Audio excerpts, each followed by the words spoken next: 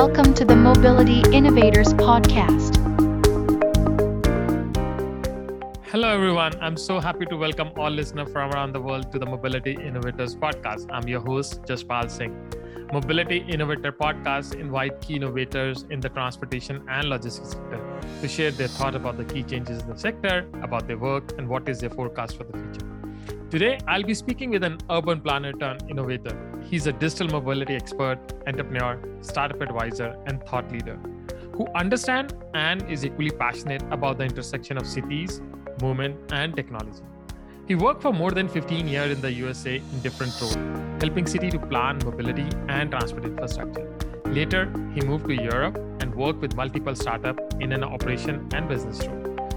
In this podcast, we discuss various topics, including future of mobility, public transport sector in Europe, the idea of 15-minute city, evolution of micromobility, and growing startup ecosystem in Europe. I'm so happy to welcome Scott Shepard, Chief Commercial and Product Officer, Assist2B. It's now time to listen and learn. Hello, Scott. Thank you so much for joining us on the show. I'm really looking forward to our conversation today. Thank you for having me. I appreciate it, Jaspal. So today I'll be spending time getting to know about you, about your professional journey, and your thought on innovation in mobility sector. To begin with, I would like you to share a little bit about yourself with our listener. And also, are there any interesting facts about your career that are not on LinkedIn? Yeah, because everything's on LinkedIn, right? So yeah, a little bit about myself. I'm Scott Shepard. I am trained as a geographer and urban planner. So I love cities, I love maps, and I love data. And that's been kind of a constant theme across my 23 plus career in North America, in the US, and now here in Europe for the last 5 years. So I've held many different roles in government, private sector, consulting, operations, and now I've been really focused on the mobility startup sector for the last 5 years. And it's been a very interesting, circuitous journey. If anyone's seen my LinkedIn profile, that'll come up to light themselves and understand. But again, I think mine has been really layering in more insights related to this passion for just the physical, I would say, form and structure of cities, of understanding how people live and move and act, and then really kind of embracing this focus now, I would say the last 10 years on the specific subject, pivoting a bit away from generalist land use and urban planning towards transportation planning and mobility. That's really been my focus in the public sector now in the startup world. And in the last 5 years, since we've relocated my family and I to Europe, to Lisbon, Portugal, it's been really in digital mobility. So startups that are focused on mobility as a service, on-demand mobility, and riding that whole wave of innovation or hype, either way you want to call it. Yeah.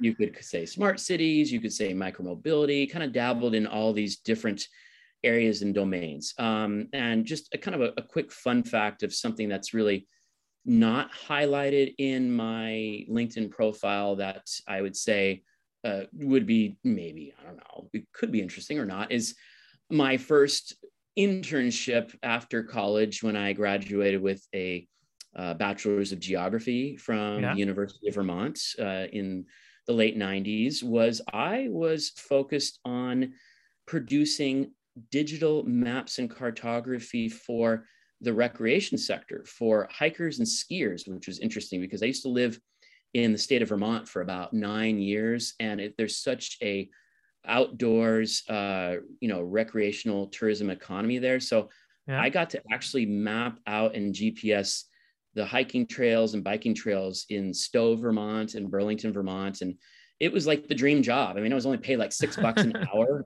I guess it wasn't an unpaid internship, which is good. I was paid, and I did that for about 8 months. So this was during and after I graduated, but it was really interesting because I felt like, wow, I chose the right field. Obviously, it ended after the internship was over, but it just felt like, wow, if you could actually choose the right field and pursue something that blends, outdoor recreation with your own field of study in college, then you're onto something. And I've taken some different twists and turns in my career, but again, that consistency has been kind of maps and data and understanding just the spatial world, the physical world. And yeah, that's been one thing I've tried to maintain and keep real. So. Amazing.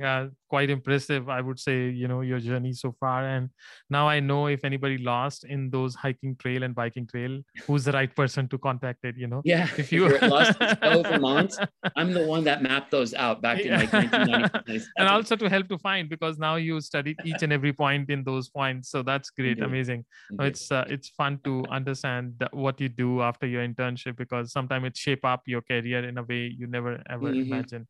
Like you mentioned, you did your bachelor in geography and your master in city planning from San Diego State University.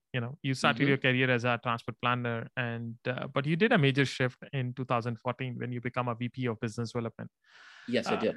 Yeah, and I know you worked with a lot of these cities and transit agencies in US, but later you decided to move, like you mentioned, with your family. And work with the startups in Europe and all. So would love to know a little bit about your journey in the transit world. How was it? And what did you learn during that phase, both in US and in Europe? But my main question is that you moved from a car-oriented society to a transit-oriented society. Oh my gosh. So it's a different world. Yeah.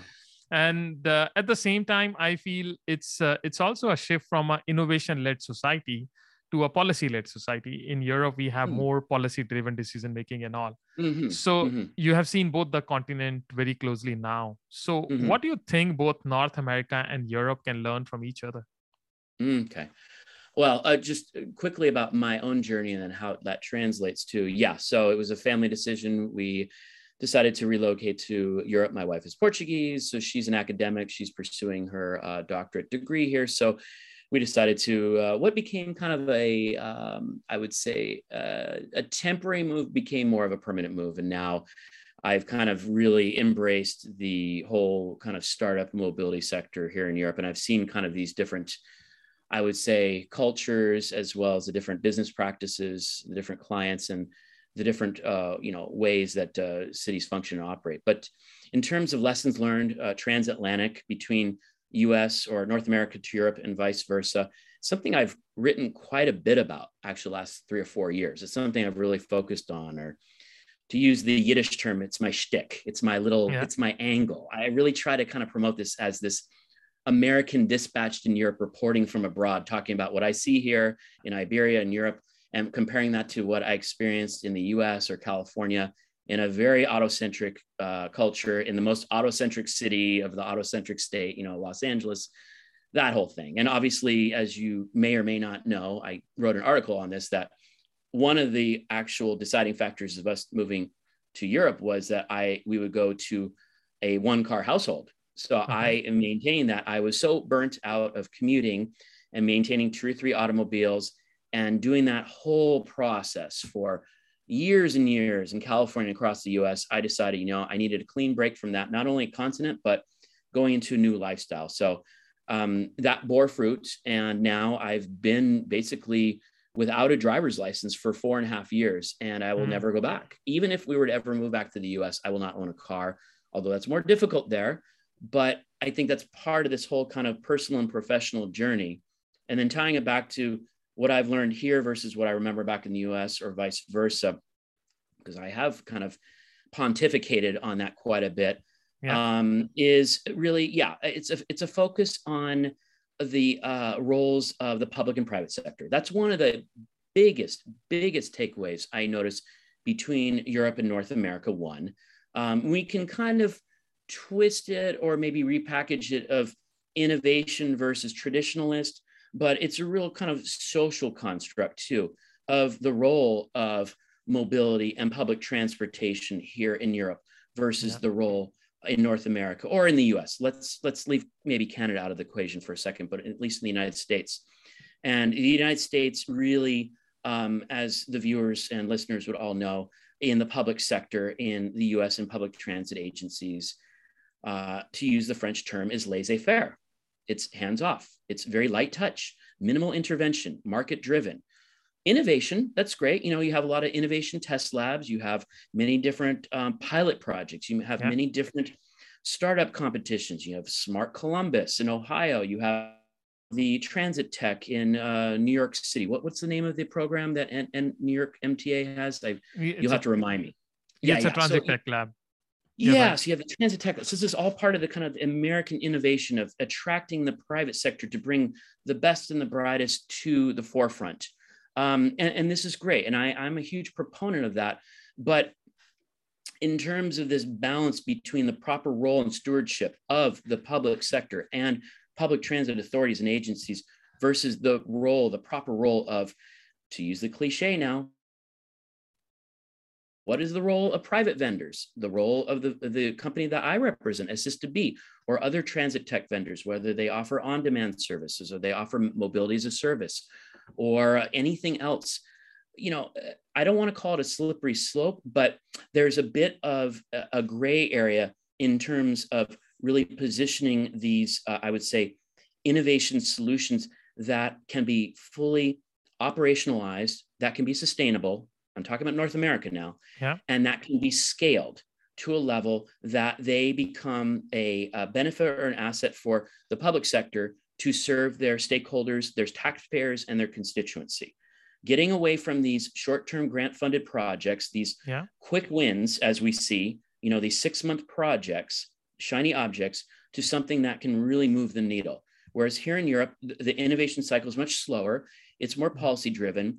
It's more comprehensive. So we have the entire process that is rooted in regionalism and metropolitan, I would say, urbanized units.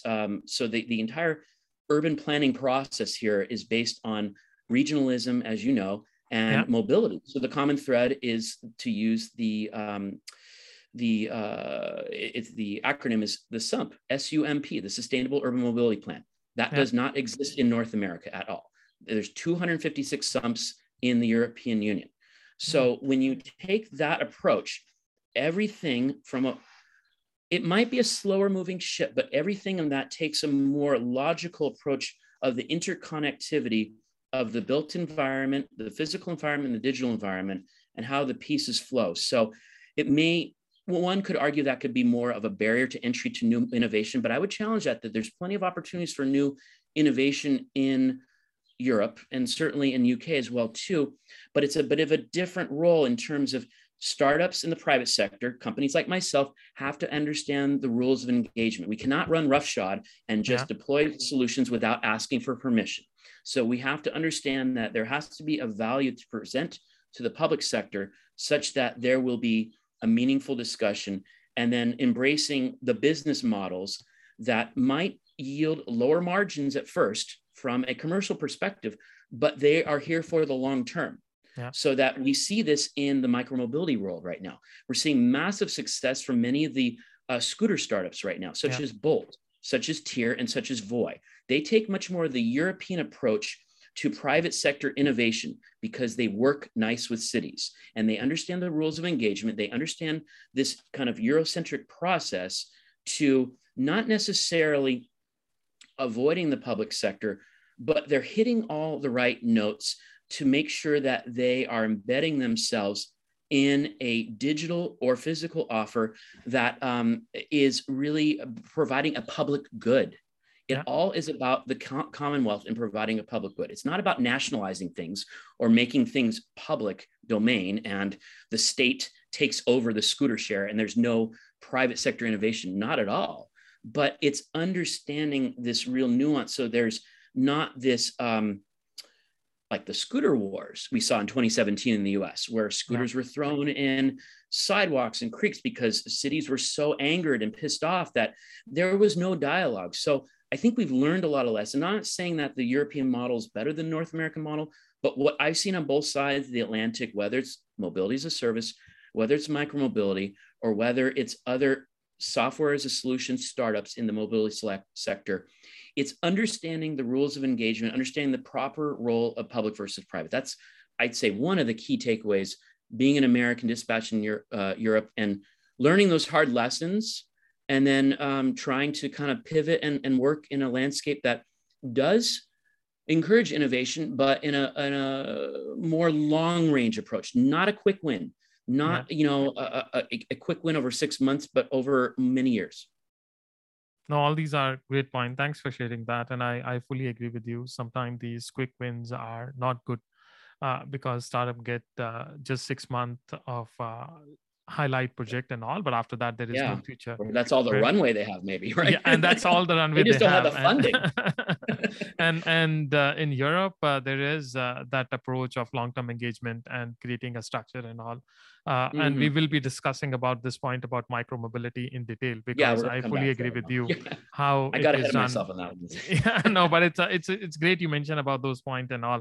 But we will be discussing. But it's great you mentioned about there are 260 some project, some plan in Europe. I mean, I think these all can be the great case studies for anybody who's interested to learn urban planning or transport planning.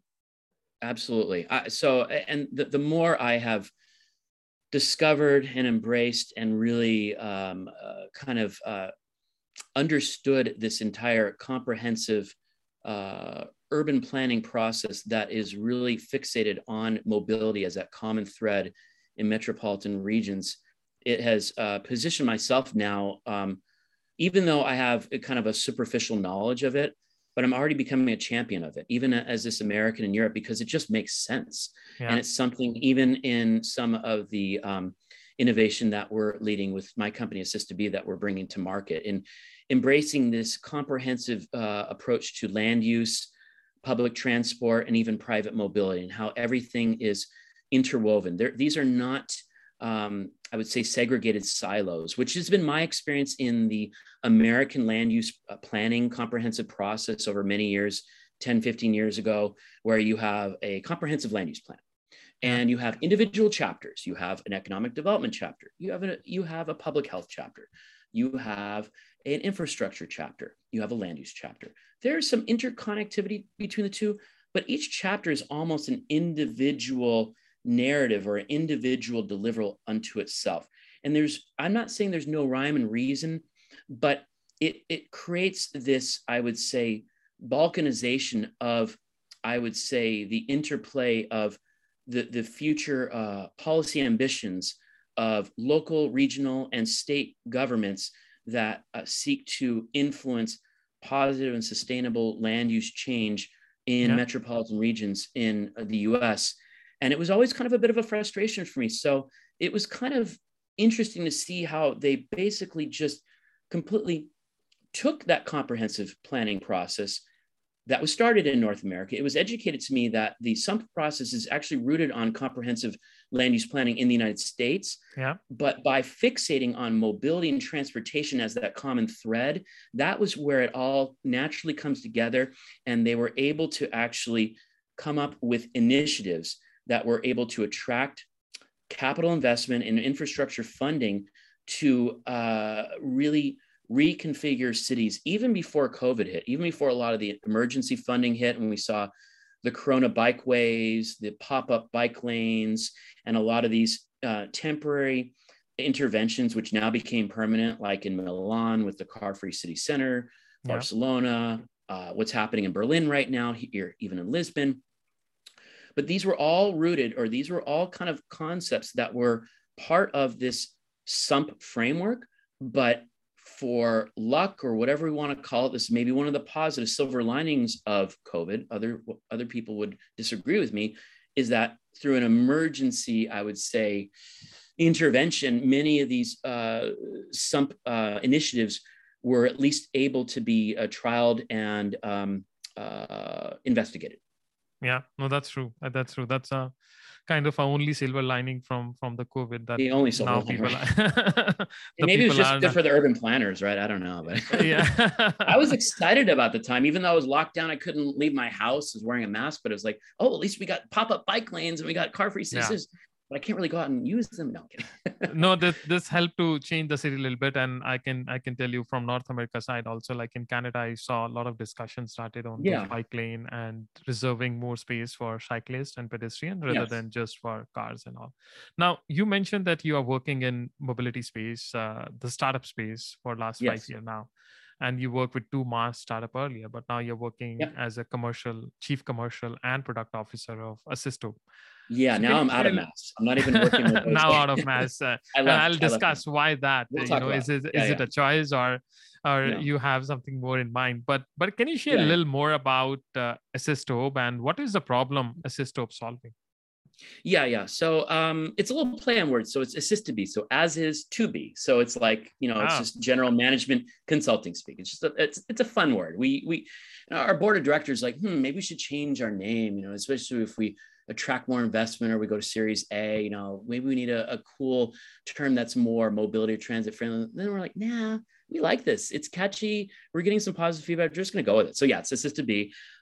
So the problem that we're solving is really at the strategic planning level of public transportation, or here in Europe, public transport, in North America, public transit, same thing.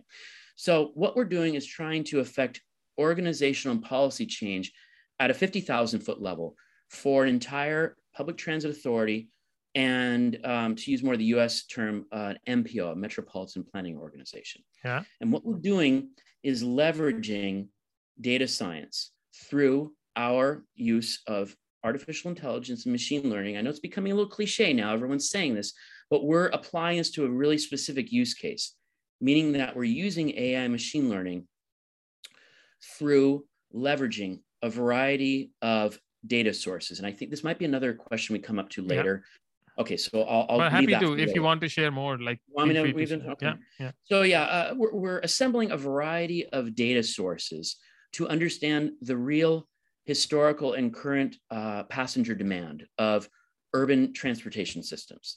And this is a key differentiation because by doing so, through our data science team, we're able to leverage and train our models in machine learning to come up with either short-term optimizations for tweaking and making changes to your public transit network in the short term. And these changes can be fiscal, they can be financial, they can be operational, so level of service, changing frequency, changing occupancy, that standard stuff. They can be qualitative, so they can be passenger comfort. So again, this comes down to frequencies, standing room, that kind of thing. So how do you deliver a better service to your passengers? And they can be environmental, so for decarbonization purposes. So understanding, working on optimization KPIs to come up with better carbon footprint outputs. So there's about 4 different methods in our optimization model using AI machine learning through data science of these multiple data sources I'll speak about later, training our model to come up with short-term optimizations, one, or running automated prognoses, predictions to come up with either 7-day or 30-day advanced look automated. So that's one thing. And then the final aspect of what we're bringing to market, or the value that we're adding, is developing a comprehensive land use and transportation planning tool that is similar to geographic information systems or transportation modeling systems, but different. And it's different because, again, it's a strategic planning tool. Our platform covers 3 steps: explore, optimize, and plan. So this is the chronology of the transportation planning, I would say, world. In our plan module, which is the 3rd step, allows for a multitude of stakeholders to run either manual or automated scenarios of future land use, urbanization, and transportation network expansions or redesigns. And this does not seek to replace the work of public transportation consultancies, the private sector consultancies, or architecture engineering firms. And this does not also seek to replace the complex GIS or transportation demand modeling softwares. This seeks to augment or complement those by providing an organizational and a policy change tool for strategic planning, so a variety of stakeholders within a public agency or authority can have better data-driven decisions and better conversations. There's 5 different stakeholders that we target in a public authority. They're the service planners, they are the operators, they are the executive office, they are the engineering capital public works, and they are the finance office. By providing a view into all 5 of these different user profiles, we're able to embed our platform to really affect organizational and policy change. And that these are the power centers, the decision-making centers of public authorities. they hold the treasury, they hold the purse, they hold the political power and the decision-making power. This is not to criticize or minimize the role of service planners or schedules. They're just as important in a public transport authority, but many other tools in the marketplace only focus on the service planner or the data scientist or the highly trained specialized expert. We're trying to kind of democratize that process by developing a very intuitive, easy to use platform that all different stakeholders can derive their own meaningful insights and affect organizational change. So that's why we exist as a company. Well, that's quite interesting. And in fact, I was thinking that actually you didn't change your role. So earlier you were working on a mass project, which was external, but now you're working on a project which is internal because like you rightly said, there was no application which integrate the finance and the operation and planning and engineering and as well as the operator. So it's quite interesting. OpEx. Exactly. That you are bringing all these departments together. And I think it's important. Like you mentioned earlier, there was no tool available. So you can't do that. But now there are, with the technology, with the AL, with the machine learning and AI, you can do all these kind of stuff and bring all these departments together. And not only can see the impact on passenger, but can also see the impact of planning on the financial side of the business. Exactly. And can plan your stuff based on where the transit agency, if not making money, at least can save some cost and not losing. At the same time, the point which you mentioned, which is quite important, is the passenger comfort without compromising with the passenger comfort to provide. Now, you gave that good example what Assist2B is doing, which is I like the name. That's how everyone should be. But I want to go a little more specific with the first pilot project you are doing with Koipeda public transport in Koipeda, Lithuania. So you are actually helping the city to understand real passenger demand, distribution, and behavior in the short term. That's right. Also, you're using machine learning and AI to help the operator to replan their schedule and frequency and match service with the consumer preference in real time. So not only creating a one-side view of world and saying, okay, we should replan the service, but also considering the consumer preference and how they want to look and use the service. So you will not only help them to understand the past trend, but you will actually make a prediction for next 7 days based on the real passenger demand and optimize their schedule and save cost and all. So it's looked quite interesting. And as a planner, as somebody who's working in the transportation can vouch for it, that it's quite interesting. So I'm curious to learn about some of the early results from this project and how will the transit network change after the implementation of the complete system, like you mentioned about explore, optimize, and plan, how the system will change once you have a plan module. And like you were touching that point earlier, is what kind of data you will use to train the algorithm? Because that's a key challenge. Algorithm, it's like a lot of people say artificial intelligence, but you need a lot of data to train that AI system. And how will you source that? Because that's one of the key challenge, that how to get the data to source the AI. So the Klaipėda use case that we've kind of published and announced, what they're doing right now, so they're one of our clients in Lithuania, in the Baltics. So we're working with their public transport authority. They're a bus authority. They don't not have light rail, but bus. And we're working with them right now on their increased passenger demand in this post-COVID, post-lockdown mode right now. So what they've basically understood in their own legacy systems, in their own data analytics platforms through Power BI and other sources, is they're experiencing an average about a 2% passenger increase week over week. It's plateaued to about 1% increase, but it's much more rapid passenger ridership increase than they had previously estimated, let's say in the February or March timeframe. So there's a bit of a challenge right now to meet this unmatched demand right now in terms of their supply and rebalancing their network. So what they're doing right now as we speak in early June is they're going through more of the manual process of the rescheduling, changing their timetables, changing the frequencies of their existing bus network, and they're going to be evaluating their results. But they're going to be using the Assist2B tool in our Optimize module to evaluate the results of their interventions and their rescheduling aspects, to look at these historical short-term changes and then run new what-if analyses based upon better passenger comfort, operational cost savings, as well as adjusting their occupancy and frequency to come up with new assumptions as we move later into the summer. So we're going to be doing some spot checks over the next few weeks of how the passenger distribution has changed, let's say in early June.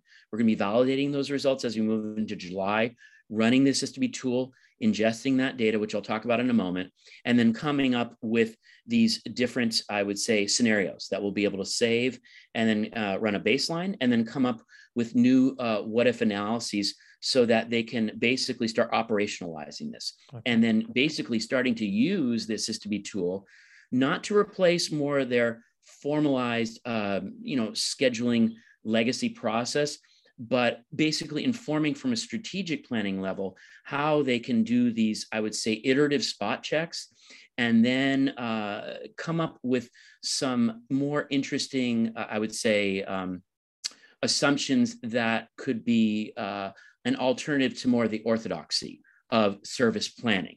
So this is how we're going to make our tool sticky. We want to make it almost OCD, obsessive compulsive.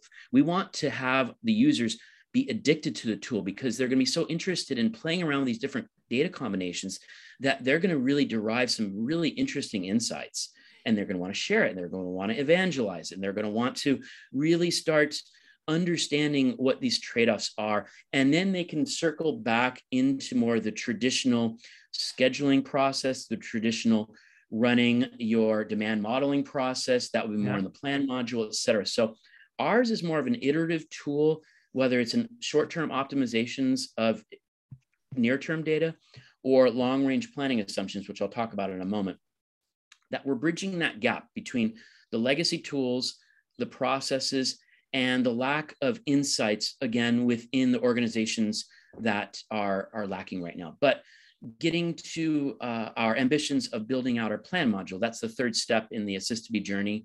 Yeah. So we've already unveiled our Explore module in April. Okay. We're in the process of unveiling now at the Move London conference next week our Optimize module, and that will be live for all our pilot customers and new commercial customers. And then our plan module will be live in August. And that's where we will follow up and work with Clypeida and all our other customers on planning out their future transit networks and doing these what-if analyses of synthesizing land use, transit demand, other urbanizations, and coming up with these interesting assumptions related to either network redesign, but at a very high level, not stuff that the real detailed transport consultancies like Walker and Associates does in Portland, Oregon, or all the different transport consultancies. We know we're not obviously not going to replace any of the work that they do. They're doing the really detailed bus network redesign, but we're empowering the PTAs and PTOs to at least start having a better dialogue, and maybe even some of these transport consultancies using our tool to have much more of this meaningful collaborative discussion so that these short-term, I would say, interventions can be exposed so that there's a much shorter, I would say, time to market in terms of waiting for these long-range comprehensive assumptions or studies to be published and generated. This really, it's a much more of a iterative process that allows for this interim approach of the more orthodox transportation planning, model. Well, that's quite interesting. Like you rightly mentioned, it's important to diagnose the problem first before even going into the detailed plan. So a SysTB tool can help city to understand which are the area they should start going for a deeper. Spots. Yeah, what are the hotspots? Yeah, what are the problems? Using our issue scanner. It's like taking your car into a mechanic and doing a tune-up and finding out what's wrong with my automobile. So that's what we're doing with public transit networks. Are there areas of over or under capacity? Are there areas where there are fiscal overrun or constraints? Are there areas where there's passenger discomfort or a lack of sustainability in decarbonization? So all these outliers, we're helping expose this data to the public sector so they can start challenging these assumptions and ask better questions. That's it. We're just giving them the data they already have. We're improving it, making it better, which I'll talk about data in a moment right now. Yeah. And then presenting that in a very intuitive, sticky, easy to use interface that requires basically no training. This is not a complex GIS software tool that requires like 300 hours of training and certification. You pick up the tool and you understand immediately what is being presented to you, either in a table, in a map, or in a query. It's so simple. I mean, yeah, anyone could use it. So, and that's exactly what we're doing, because we're trying to democratize the process within public authorities, and they're really challenged right now. It's like a no-code GIS tool. So you don't there need you to. Go. I like it. Yeah, no code. Yeah, I've done plenty of coding in my world, and I was a certified GIS professional, and I went to hundreds of hours of training and all that. So yeah, that's my own story in my own group, right? And I don't want to build that tool. Right? Yeah, it's so complicated, and you need so much training. It's just a rabbit hole. And every single drop-down menu and button is like hours of training just to get some level of return on your investment. I mean, we're spending tens of thousands, hundreds of thousands of dollars in software licenses for just specialists to operate these tools, maybe 1 or 2 people in 100 or 200 person organization. And they are presenting their maps or their charts to everyone. But unfortunately, then you've created a world of gatekeepers, and they hoard the data, they hoard the results, and not others can really have some meaningful conversation around what is happening in the agency or in the general city. So this comes really back to your second part of the question, is around data. So the data is really, that's really the value that Assist2B brings. It's not our user interface. It's not even how we present or represent the data, which is very simplistic and very intuitive, but it's the data science and how we derive insights from a variety of different hardware and software sensors to basically serve back a higher quality product to our clients. Meaning that, unlike many other competitors or other offers on the market, we're not just taking commercial off-the-shelf third-party data sources like census data, like land use data, this and that, and just throwing it in a map and representing that in a tool. What we're doing is we're actually spending 5-6 weeks in a detailed onboarding process. Okay. We're doing about 99% of the work working with each one of our public sector clients. We're taking data from, of course, the easiest source would be APIs like GTFS. We do work with that, of course. We love that. Yep. We work with NetX. That's another API data source. We're going to be working with private mobility data sources, micromobility, such as MDS, such as GBFS, and such as maybe GOFS when that goes live, and other sources. So public and private mobility, but also more of the hardware sensors too, of course, like passenger counting systems, like ticketing systems, and then even broader multimodal data solutions like telecommunications data. We have a commercial partnership with Telia Data. They're one of the largest telecommunications providers in Scandinavia, in Norway, Sweden, Finland, Estonia, and I think even Denmark. So all of these data sources are basically bundled, packaged, cleansed, and served back to our customers in a data onboarding process. It takes roughly about 5 weeks or so, but it's time well spent. We do not even expose our tool to our clients until the data is right. Because as we know, garbage in, garbage out. Oh, yeah. So if we bring garbage in, we're going to spit garbage out. And it's a very superficial, it's a very transient tool that's only going to provide high-level insights in a cartographic output.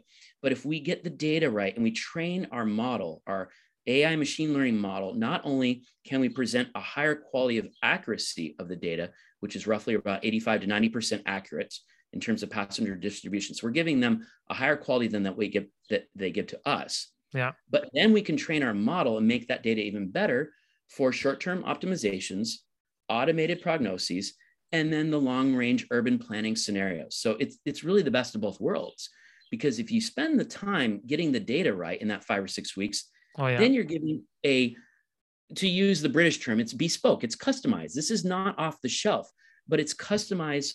And that's part of our commercial offer. We charge a service for that data onboarding. It's part of what we propose to our clients as part of our software as a service. But customers see the value in that because they're getting a superior output and more actionable insights into their data. And that's, again, another reason why we exist. It's not our UI and UX, which is wonderful. We have an excellent product and design team, but it's really the data behind the scenes. It's the tip of the iceberg effect. I think that's very important, because if it's garbage in, it'll be garbage out. So no way if you have Story of my life. a bad, Story of my yeah. life. So you have to first perfect what kind of data you are inputting in the system, and then get some valuable result out of it. And also the interpretation is important. Getting some graphs and some diagram is good, but if you're not It's able to make good. any decision, it has no It use. has to So be actionable. It has to be decision. And that's why we're building our tool to be actionable across the decision-making power centers in a public authority. yeah. And sometimes that's a service planner, but many times it's not. Many times they're performing a function. We do like service planners, but there are other stakeholders that we need to empower to and make sure that they can take data-driven decisions. And that's another reason why our tool is very important. Yeah, no, I think the world is becoming that every tool should be able to use by everyone. There should not be any barrier for using tools. So It's it a should high not be, barrier to entry right now yeah. in many of these Otherwise, different tools. like doing anything on the map, and that's how the Google Map and other tools are making it more and more easier people to, That's right. yeah. So let's do that now. We have seen the last year has been a big shift in the mobility sector, not only the public transport player, but also the mobility player in the private sector also suffered. Yeah. And the reason is the travel behavior and the travel pattern have changed. In fact, when I spoke to some of the city, there are more traveler in the transit system during the weekend than on the weekdays. There is a complete shift. So the job of transit agency, and like you mentioned, the service planner is becoming more and more difficult because the things are so dynamic and so fluid. So there is an opportunity in adversity. So we are seeing a tough time, but I always see as a opportunity, because you can innovate, because good time make you lazy, and hard time make you more innovative. So can you share how this crisis will need some unique solution for transit agencies, and how will the artificial intelligence and machine learning can help to improve the transit KPI? How can we leverage the technology to improve the service, not only from the cost point of view, but also from the customer point of view? Okay. Yeah. So during and now as we move, hopefully, I think we are outside of COVID, but we'll see. Fingers crossed. I keep changing different stories every day, but but in this new travel, mobility demand in public and private mobility and how it's impacting public transit, we're seeing different distribution across space and time. So we've moved away from the standard 5-day commutes, AM, PM, peak, off-peak period, the orthodox, transportation, transit planning process, to something that is distributed across weekdays and weekends and different hours in the day. So we're seeing multiple peak periods now across multiple days, and it's not consistent Monday through Friday now. So we're seeing different days with different hotspots. We're seeing about maybe 4 or 5 peaks now per day across maybe 2 or 3 days. Now we're seeing some interesting peaks, maybe not Sundays, but Saturdays. And we're seeing new interesting, I would say, distributions of modal split and usage of public transport on a more polycentric manner. So if you were to look at a metropolitan region, so if we talk about London, we talk about Los Angeles, we talk about New York or Tokyo, we're seeing a much more polycentric distribution of mobility than we did 24 to 36 months ago. So that was, suburb to CBD, CBD to suburb, in, out, in, out. Now we're seeing much more of a neighborhood-centric pattern, localized travel. VMT has been reduced. So we're seeing shorter trips. We're seeing more frequent trips across different times of day. We're seeing trips that are being distributed to more neighborhood centers. Even Los Angeles at one point in time, it's my hometown, was coined as the polycentric city. And it really is. It's a city of villages. And quite honestly, even London is too. Yeah. It's not just one central business district, even though both cities, you have the city of London, you have a downtown Los Angeles, but you have many different 20, 30, 40 nodes across a region of 8, 9 million people. And really what we're seeing COVID or post-COVID is lending towards that natural kind of neighborhood human-centric activity of, I would say, urbanism that lends itself to more sustainable mobility. But the impacts on public transit are that they're having to rebalance their passenger distribution models, their demand, their level of service, and challenging their orthodoxy over the last 80 years, 75 years since the Second World War. Yeah. So basically everything is upside down right now. But if you're an urbanist like me, or even like yourself, it's pretty cool. I like it because this lends itself to the 15-minute city, right? This lends Yeah. itself to really interesting types of interaction within the built environment. Some stuff that's happening that makes the entire metropolitan region fun and interesting and discoverable, so that we're not just robots all commuting at the same time on a freeway or on a bus and a train, or going to the downtown and going back to the suburbs, but we're discovering new neighborhoods. We're blending our schedules. We have hybrid work environments now. So I won't even get into that unless you want me to, but we can talk about the work environments and how the whole office model has changed, which is obviously that feeds into this whole new passenger distribution and movement. But I think the entire city as a whole is being rediscovered. And I think that that's a positive outcome of COVID. Not only is active transportation front and center, so walking and cycling and more, healthy forms of mobility, but people are rediscovering public transit across different neighborhoods, across different times, and understanding that there's much more to a city than what they thought of in 2019. And I think that's a really great outcome of COVID, if there is another silver lining.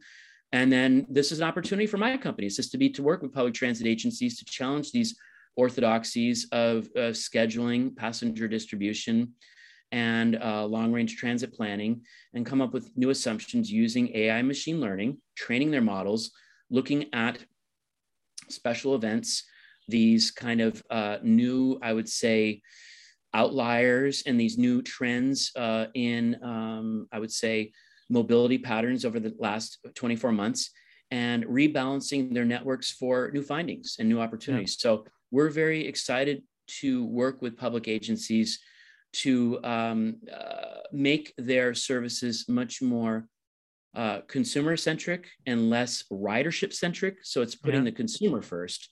So that's really another, I would say, paradigm shift in the public transit world, is thinking consumer-centric versus passenger-centric.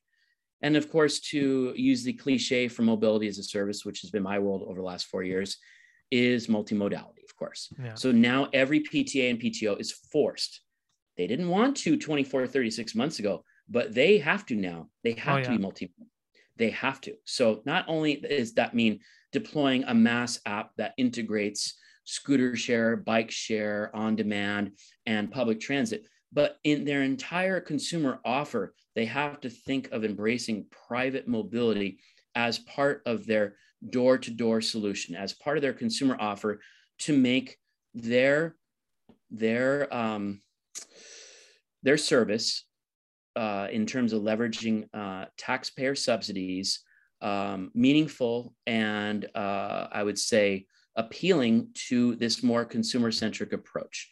So again, to quote some others in the industry recently, it's a shift in KPIs from tracking ridership to tracking mobility accessibility, mobility access versus ridership.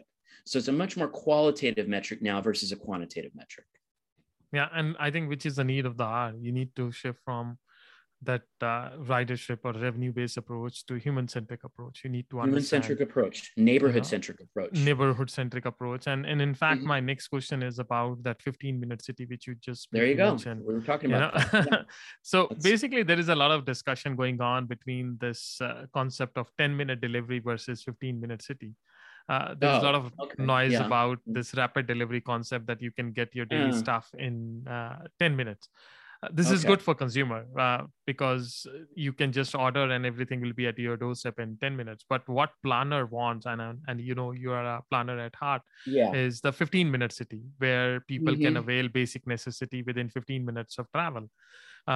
Although the venture capitalists are putting so much of money in this 10-minute delivery concept, they invested $15 billion in 10-minute delivery startups since the start of 2020. So within 2 years, $15 billion has gone in these companies, including Getir, Gorilla, GoPuff, Joker. I mean, the list is going on and on and on. But we are not seeing much funding happening for building 15-minute city, which you just mentioned, Mhm. except in Singapore and few other places. Not many cities are talking about this 15-minute city concept. So my question is, which way city should go? Should they leave to have this 10-minute delivery startups to build the rush hours and all, or should the city should really work about this 15-minute city concept? And how urban planning can play a key role in this important scenario, like how Yeah. urban planner can design the city in such a way? And do you also have any role model for others? Like, do you want to share Mhm. some example of that 15-minute cities for others? Yeah. So there has been some interesting opportunities, yet tension between the public and private sector. A lot of it driven from venture capital in these multiple waves of innovation over the last 5 years. I would say starting in 2016 to today. These Yeah. waves, included autonomous vehicles, smart cities, scooter share, bike share, and now we're in on-demand delivery.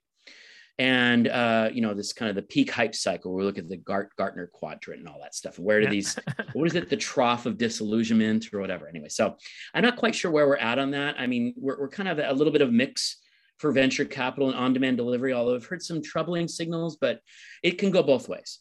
Yeah. But in terms of the consumer, I would say demand for 10-minute delivery and their appetite for that, pardon the pun, for on-demand like restaurant delivery or parcel delivery, and that hitting a peak during COVID, and how that's basically kind of blown up the entire retail and commercial model in more so North American cities. So it has Yeah. not been as prevalent as Jaspal, here in Europe. So the 10-minute delivery has not received quite as much of a bullish push here on this continent as North America, although it's certainly prevalent. The apps are everywhere, but it's done a bit more cautious and a little bit more surgically.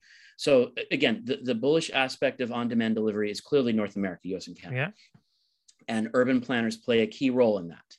And there is obviously a tension between the 10-minute on-demand consumer, I would say, model versus the 15-minute city, which is more based on, I would say, orthodox, traditional urban planning principles. Because let's remember, the 15-minute city is not new. Even Yeah. though I'm not trying to criticize the work of Carlos Moreno or Anne Hidalgo or the city of Paris or many different cities that are introducing the concept of 15-minute city, because I'm a massive proponent of that, and as well of tactical local urbanism.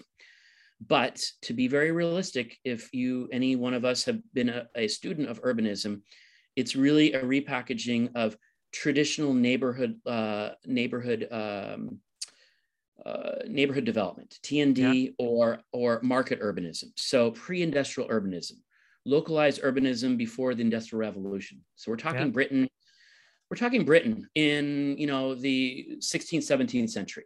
So we're talking very localized activities that were pedestrian-centric, horse and buggy.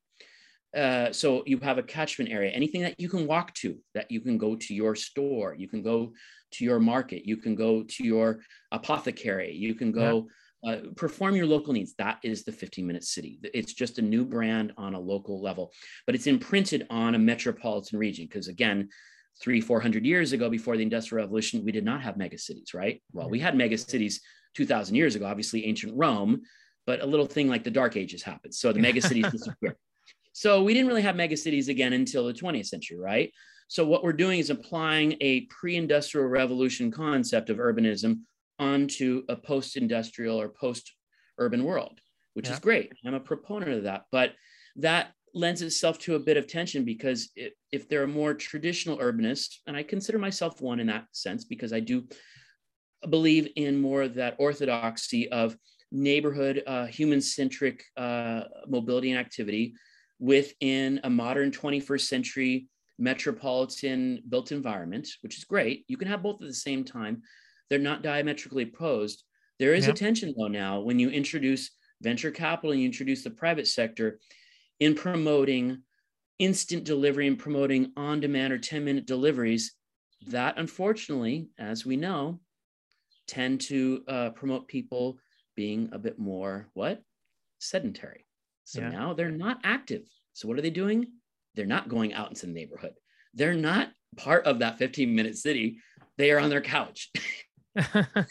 What was the movie? What was the movie where everyone was transported in pods? WALL-E, the movie WALL-E, where everyone's, and they're very sedentary and they're just moving around. There's no activation. There's no people aren't moving. So I'm not saying that they're diametrically opposed, but there has to be a careful balance, and that's really where, quite honestly, the public sector has to take a more activist role.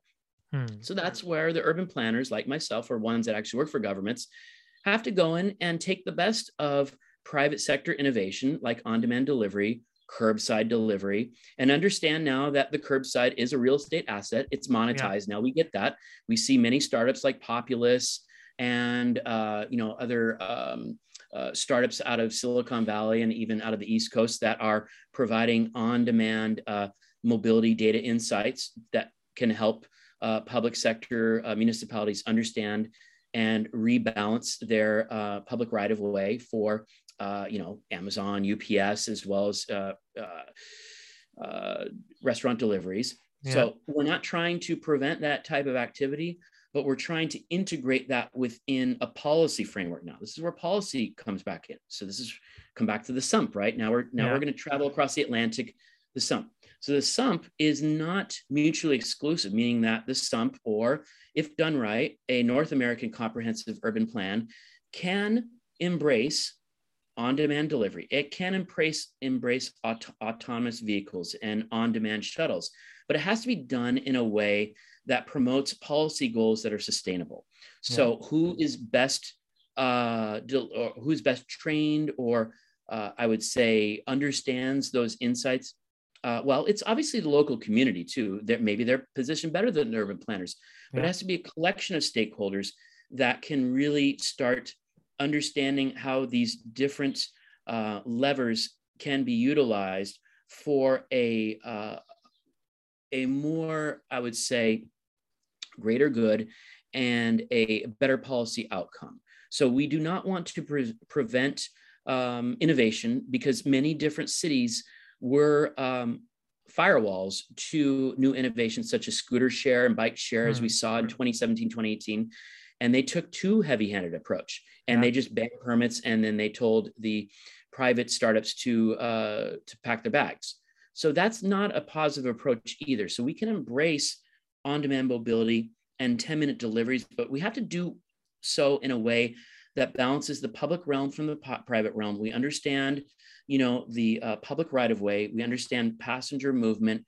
We understand mobility flows in our transportation networks, so that we do not come up with a outcome that creates new congestion, new unsustainable outcomes, and completely privatizes the public domain, so that the curbside becomes a complete, I would say, marketplace for on-demand providers, and there's no more space for senior citizens, for disabled, for children, and for people to just navigate and be part of the public realm. So that is really where the public sector does need to take an activist, not a heavy-handed role, but an activist role, and be a champion for better public sustainable urban policy. That's the key. No, I like your answer. And promote the 15-minute city in the process. No, I really like your answer, because that's how the thing should be, not stopping any innovation, but at the same time, the public sector play an important role to make sure it's equitable to everybody. Not some people should get benefit of it, and other people who are disadvantaged left out. Like you mentioned about old people, like curbside management is good, but it shouldn't at the cost of people who actually need those spaces and they couldn't able to use it and give benefit to only one small segment of the society. I really like your answer. Yeah, I mean, there's been pushback even on robotic deliveries, right? In Toronto, where you're at. I mean, there's been some pushback to that in the public domain, in the public right-of-way and sidewalks. That's one specific use case. But again, we can't go too far in either one extreme. So VCs cannot completely privatize the public realm, and cities and municipalities and transportation agencies cannot be a complete firewall to new private sector innovation. There has to be good public policy that embraces both. I like it, and thank you for sharing that perspective, because sometimes you always have one side of It's very the binary. spectrum. Yeah, Yeah, but it it's very shouldn't. either pro private sector, no government intervention, Yeah, anti-government, or pro public sector, municipality, no startups. And that's really just taking steps backwards. We shouldn't be having this zero-sum game discussion. That yeah. does no one any favors at all. It should be win-win. So now my next question is the point which you earlier discussed is about the evolution of micromobility in Europe, that Oh how yeah. the micromobility emerged in Europe.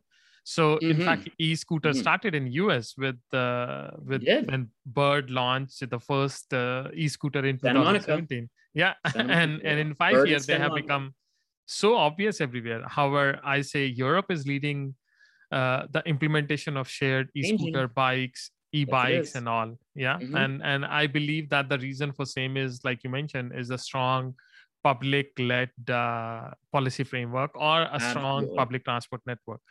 That's uh, right. I would like to share this case from when VOI did a pilot with the S-Bahn Stuttgart and they did with Mm-hmm. Mobinio.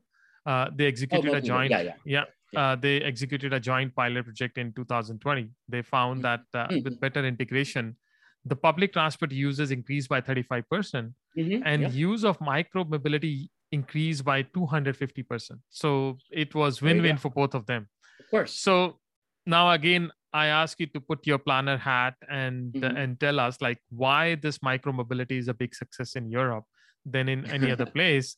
And Okay. is micro mobility the future of transportation? What is going to be the biggest trend in micro mobility over the next 3 to 5 years? Yeah. Okay. So let's just take a trip down memory lane for a second, and then we'll get to where we're at now. So yeah.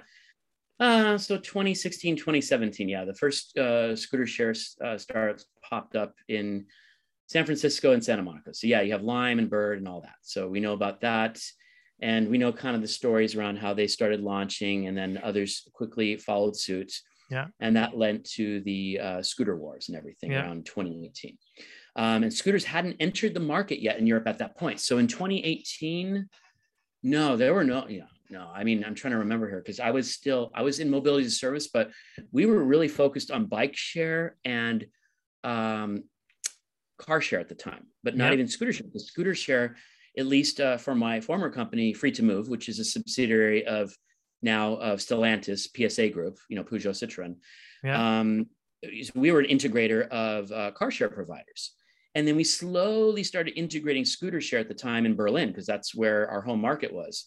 But scooters didn't even start hitting the market in Germany and other European markets until around early 2019. And by summer of 2019, it was the Wild West. So we were starting to see what North America saw, maybe 18 months before that. Okay, so that's fine. We saw this real kind of peak hype, right? We didn't quite get some of the scooter wars here in Europe, like you saw in North America or in the US, but we saw some interesting backlash where there was a complete negligence of, I would say, lobbying or outreach to public authorities in those early scooter days in 2019 that gave them a black eye. So I have to name a company here. We named some companies. That's Bird, and that was in Luxembourg. It was pretty embarrassing. So they basically cleared out their scooters in a day because they did not ask for permission at all. So they were basically copying the model, as we know in Silicon Valley, that had happened in the US for 6 years in, ride share and now in scooter share. And that was a real troubling signal for the scooter share operators in Europe. And they were like, oh boy, we got a problem on our hands here. Yeah. These rules of engagement that we were doing in the US, to some level of success, we were gaining market share. We were getting a bunch of quote unquote champions that did not care if we had an operational permit, but we got enough people using our app so that we could demonstrate market traction and attract more Series A, Series B. So we made our investors happy. We had some happy customers with subsidized rides. Everyone's happy, right? Cities are pissed off, but everyone else is happy. Yeah. That does not fly here in Europe. No. That does not fly. So they started with that. They were tinkering with that. And they started realizing that there was a different way of doing business. So we started seeing on the horizon some new players that were entering the market just before COVID hit. And those new players just in the scooter world were Voi out of Stockholm, Yeah. and Tier out of Berlin. So Yeah. what did they do? They flipped that whole Lime Bird model on its head. They did the opposite, especially Voy.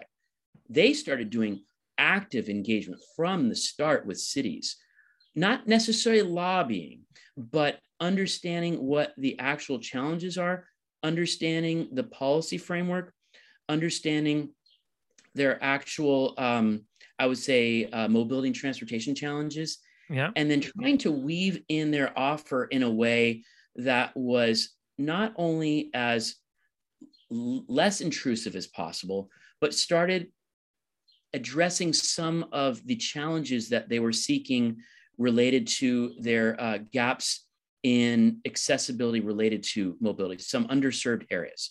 So by doing so, they were able to make a much better business case for at least demonstrating their service. And this is pre-public tenders. This is pre-RFPs. Yeah. And they were able to deploy pilots on a much quicker basis than some of the American micromobility providers at the time.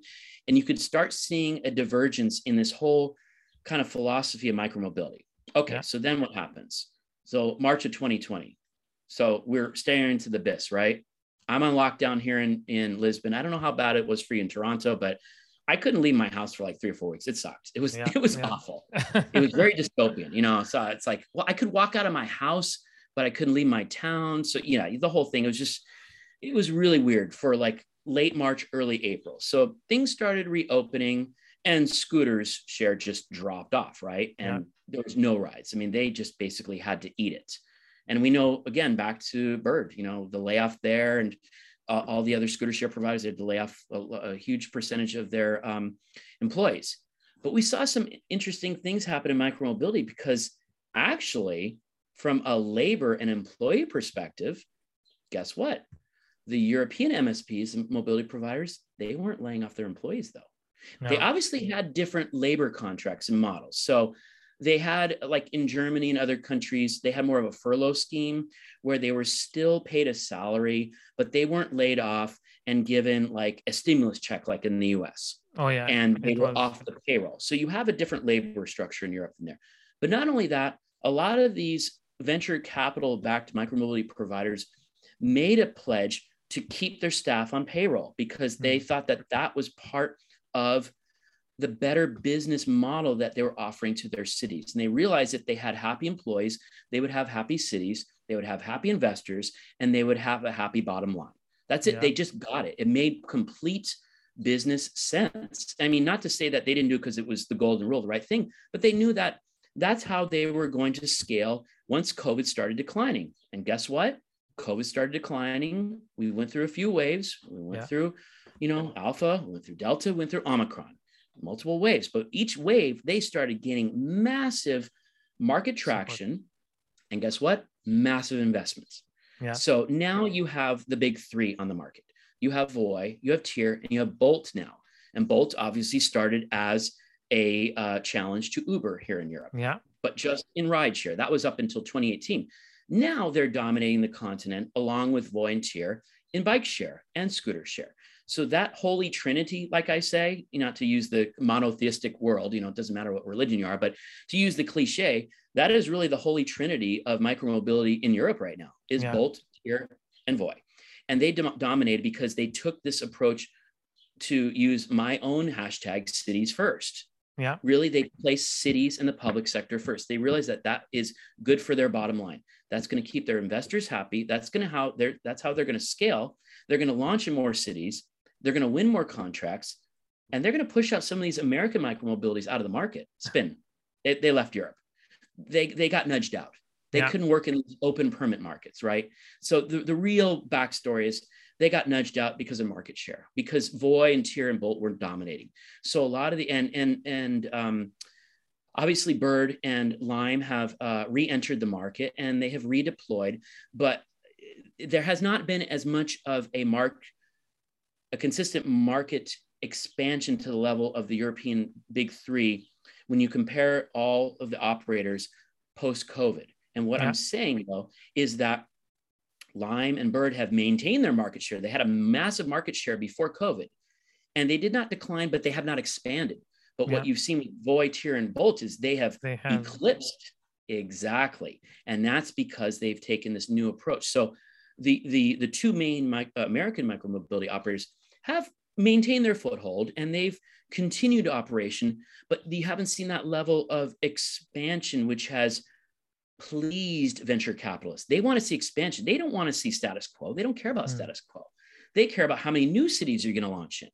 And that's how you go to Series D, Series E, or you attract money from the European Investment Bank, which is what Bolt did. That is where the big money's at.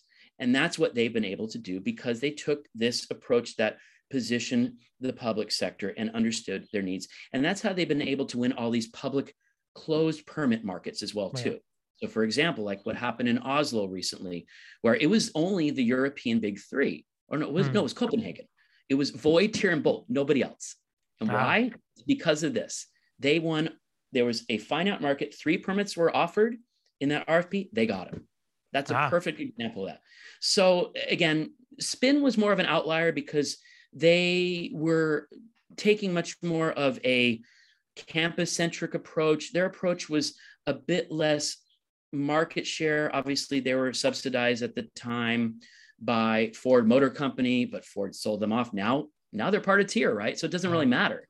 So Tier is rebranding as Spin in the US. So it's very interesting that what goes around comes around, right? Yeah. They left Europe, but now Tier is colonizing North America under the Spin brand. So it's just amazing that what was originally an American colonization of micromobility on this continent is completely vice versa now. Now the Europeans are working towards North America. I think that's the biggest takeaway of 2022 right now.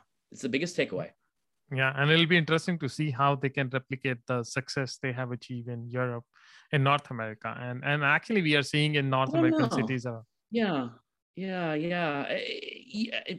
Because North American cities are not quite as accustomed to maybe some private mobility operators taking such of a collaborative approach.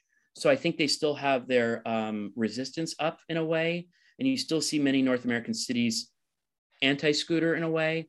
But I think Tier took a very smart approach that they're rebranding under a known quantity, which is Spin. So that gives them an advantage.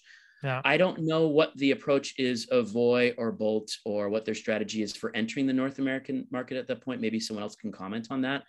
But I do see that in terms of the future of micromobility in North America and how they can become at least sustainable or maybe profitable in the long term, they're going to definitely have to rethink the model of pre-2019. It might not necessarily be a completely Eurocentric approach, which works here, because I don't think that will work in the US.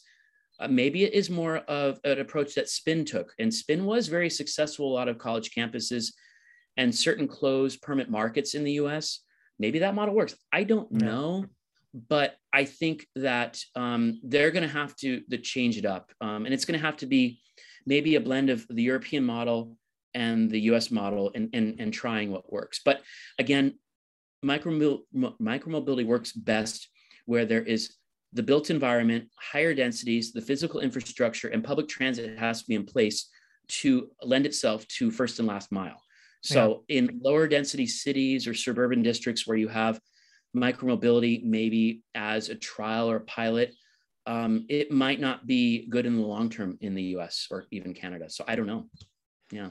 No, that's quite interesting. And thanks for sharing the full background about micromobility. I mean, I would say this 10-15 minute is like a class of 3-4 hours where you can learn everything out, how the micromobility evolve and how it works and how it's shaping up. So thanks for sharing. In that sandbox. Thank you. Now I want to touch another important topic, which is close to your heart. It's mobility as a service, because you work with 2 startups in mass. How can we forget about mass? First with the Free to Move, you just mentioned a mass player. And later with iMob, which is a decentralized mass player. So you've seen quite a bit different. Both the world, and you understand from both sides, like why it should work and why it should not work. So even though mass offer a great promise to provide seamless mobility at the cheapest cost, and to be honest, I am one of the big advocate for mass because I see an opportunity. But at the same time, we are not seeing a big success in this space. No, we are not.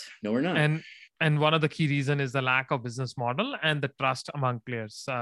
They don't Yes. trust each Yeah. other, so they are not coming forward. So I just want to understand, what do you think are the key reasons that it's still not mainstream?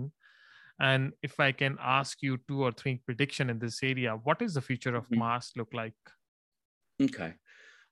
Yeah, I think that the two main lack of success factors or failure factors. Let's talk about the failure factors. The failure factors, as you mentioned, are a unsustainable business model. It's just simply not profitable, at least Yeah. under a business consumer model. That's dead on arrival. It's just not going to work. So they tried that out, many different providers, for about 4 years. And they finally realized, up until about COVID, that they pivoted away from that. So all the mass providers, other than maybe WIM, but I think WIM is finally pivoted away from that too, where they're focused much more on a indirect business model where you have to have some patron. This patron saint to mass has to be either a government, or the patron saint is a corporate benefactor, like an employer. So someone has to pay for mass. Someone has to subsidize mass. It's not going to be the general public. They're not going to foot the bill, because the startup is going to run out of money. They're going to run out of runway, and they're going to go bankrupt. That's it. Mass does not work. So it's going to be business to consumer, B2B to C, or business to government to consumer. Those are the only 2 business models that have a chance of success. And those are even yet to be proven out either, but either theoretically, those have a path to profitability at some point. But again, that comes down to scale though, right? Because you have to have enough of these indirect business to consumer models that can open up in enough private mobility clients or enough cities that will pay for it. I don't know yet. We got to see, because how can you scale this? How can you replicate this, right? Because that has to be demonstrable to venture capital. They want to see replicable recurring revenue. And even if the recurring revenue is a software as a service, a license, whether it's ARR, annual recurring revenue, or MRR, monthly recurring revenue, just to make it really basic for everyone here, VCs want to see that, or even strategic investors. If they don't see that, they see you cannot launch enough cities who are going to pay for this and license your product, paying $100,000 a year or whatever, and you spread that across 12 months, you got a problem. You got a real problem. So that's the first thing. The second is what you mentioned, the private mobility providers not playing well amongst themselves, or not playing well with the mass provider or the aggregator or the public sector. And that's what we call commodification. So they fear that they will lose their touch with the consumer. So why, if you're a scooter share provider, are you going to be bundled or aggregated in a mass app? What value, what benefit do you have versus just using your own app and going direct to consumer? There has to be some hook, or there has to be some benefit fiscally, commercially, for you to want to integrate in a multimodal offer. Although we're seeing some promise on that. So the barriers to entry, or this resistance to commodification, is starting to subside right now in more interesting multimodal combinations. I'm still skeptical of the business models penciling out yet. That's yet to be seen in this indirect model. I don't know yet. I'm not sure, but we'll come back to that. But in terms of the sphere of commodification, that's been subsiding since COVID. We're seeing some interesting combinations where multimodal mass platforms are simply being offered by the scooter share, the bike share providers themselves. So they're basically bundling in other combined mobility into their offers and presenting the business case to their partners that it makes sense to join forces. That's one way. Or it could be Uber or Lyft. So we know what they're doing, right? So that we have that. So we have ride hail doing it. We have even bike share and scooter share doing it. And it's like bi-directional right now. It's like the Wild West. Everyone's going multimodal right now. And then again, so we have that. And then of course we have multimodal coming from the public sector, coming from public transit, or from cities themselves. So we have these kind of interesting combinations, but the problem, Jaspal, is that these are still fragmented markets though. They're still subsets of the entire mobility ecosystem. So we're not seeing a combined multimodal mobility offer that integrates all mobility services within a geographic territory. And that is yet to be proven out. And I'm not sure if that will happen. And I think there's more, I would say, institutional and commercial reasons, not technological reasons, but commercial reasons why that won't play out. And I don't think it ever will. I think we're always going to see a subset of multimodal offers of mass or of journey planners, or just of journey planners that have deep linking. Maybe that's good enough. Maybe we don't even need mass, right? David Hencher from the University of Sydney, who did the Sydney mass trial, the guy's a genius. He talked about this. He says, stop calling it mass. And two, maybe we don't even need mass. Maybe that's asking the wrong question. Maybe not all the city. Yeah, maybe at the end of the day, maybe we just need a journey planner and deep link, and maybe that's all the consumers need right now. Yeah. Who knows? We cannot really track their preference, but mass has a value, but maybe we need to think about this in smaller chunks and do something that's a bit more pragmatic, that has more commercial traction, that brings the right providers together and delivers more quick wins versus being so overly ambitious of combining or aggregating all the offers in an entire, universe. Whereas maybe we need to get a little bit more back to basics with mass. Maybe that's really the key. And it does not dilute the value of mass, but it makes it, one, a little bit more palatable to consumers, one. Two, it gets providers on board a lot quicker. Yeah. Three, it demonstrates commercial traction to investors much faster. And four, it gets governments more interested in being the stakeholder or steward of combined mobility. So it sells the offer to them more so that they just don't, they don't drop the ball and say, hey, that's not my world. Let the private operators do it. It gets them a bit more activated into it. It does not necessarily need to be, let's say, a walled garden. It doesn't have to be a monopoly. So that's a problem of Just Balls. We have these walled gardens that we're moving away from. We have interesting kind of combined mobility apps right now that they're decentralized or decentralized. I'm not going to speak about blockchain or any of that, but we have these different interesting combinations right now, and they're subsets. And I think that they're starting to gain traction.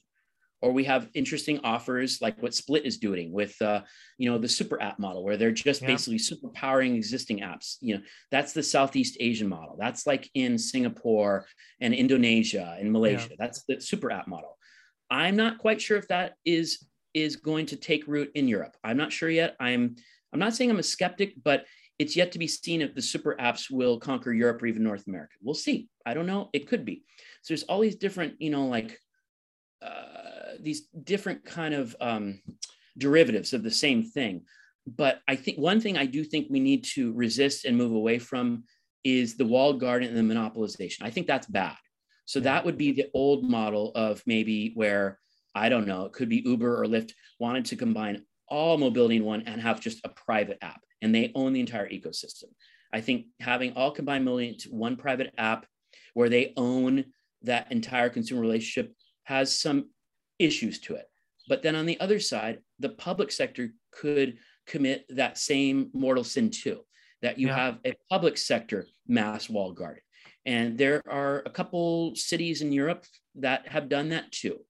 And I think that that's problematic as well, where they have a little too much control over who's in and who's out. Yeah. So that serves as this gatekeeper model, where maybe the PTA or the municipality serves as, the central authority versus this, I would say, enabler of mass.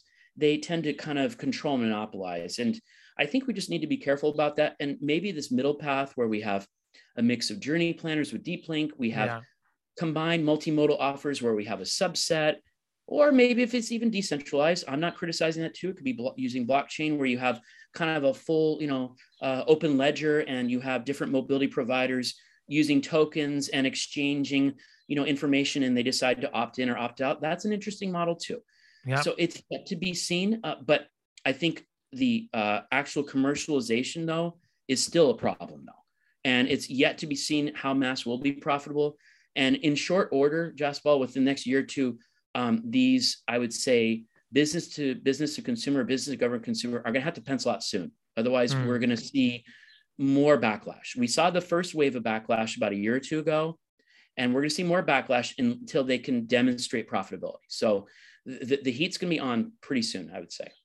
Yeah, and that's a great point you mentioned about that we don't need to create new monopolies by having some of No, these apps which has everything. And also, I agree with you fully about that you don't always need a mass as a very big app which can offer you everything from one small maybe thing not. to all. Probably you don't need, and in some city, probably you just need a journey planner with a deep link. What I really agree with you is I never, if you asked me a year ago, I would have never said that. I'd be like, no, you're crazy. No, it has to be all combined. It has to be one app, has to be operated by the public sector or private, and that's it.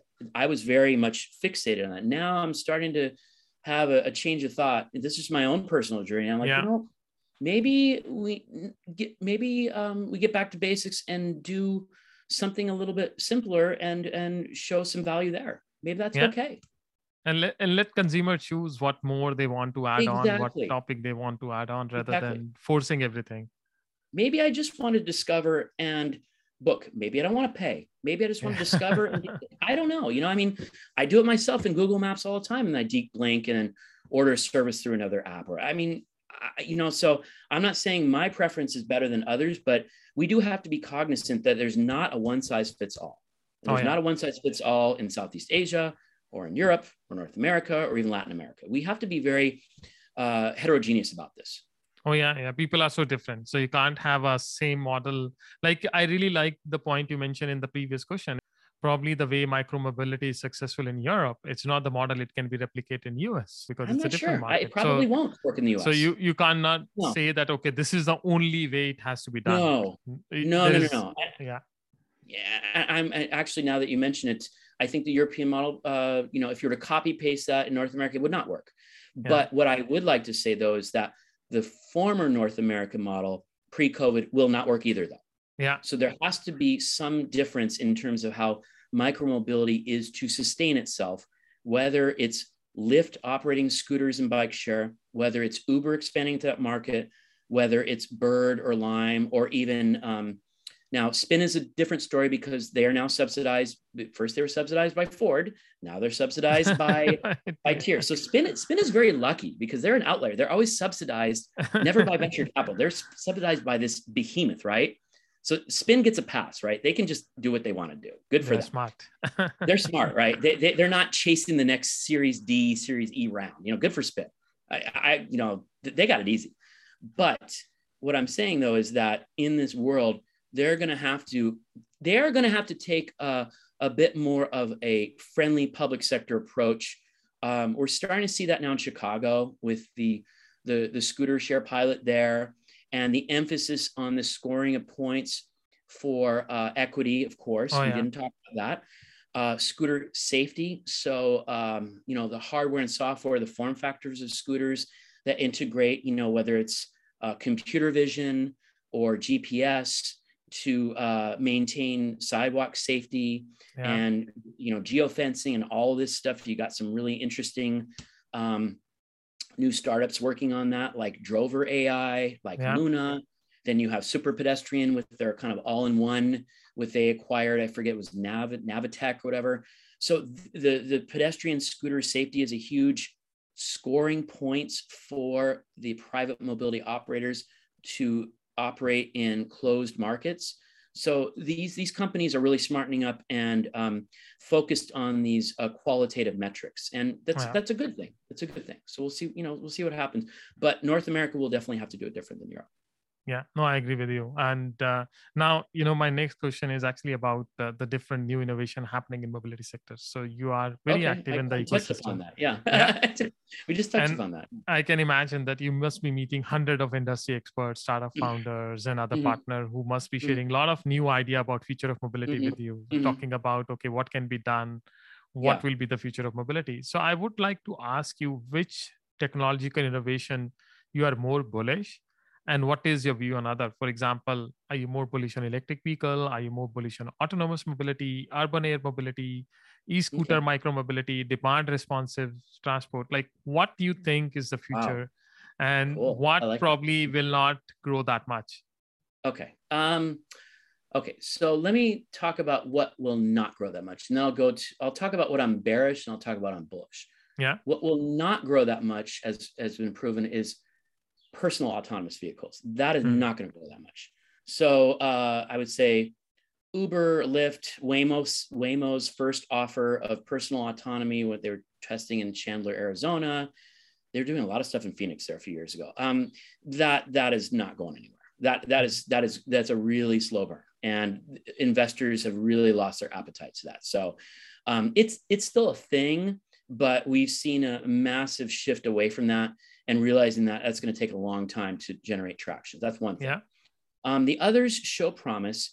Let's go from bearish to bullish, to what I'm sort of really tepid about to what I'm really excited about.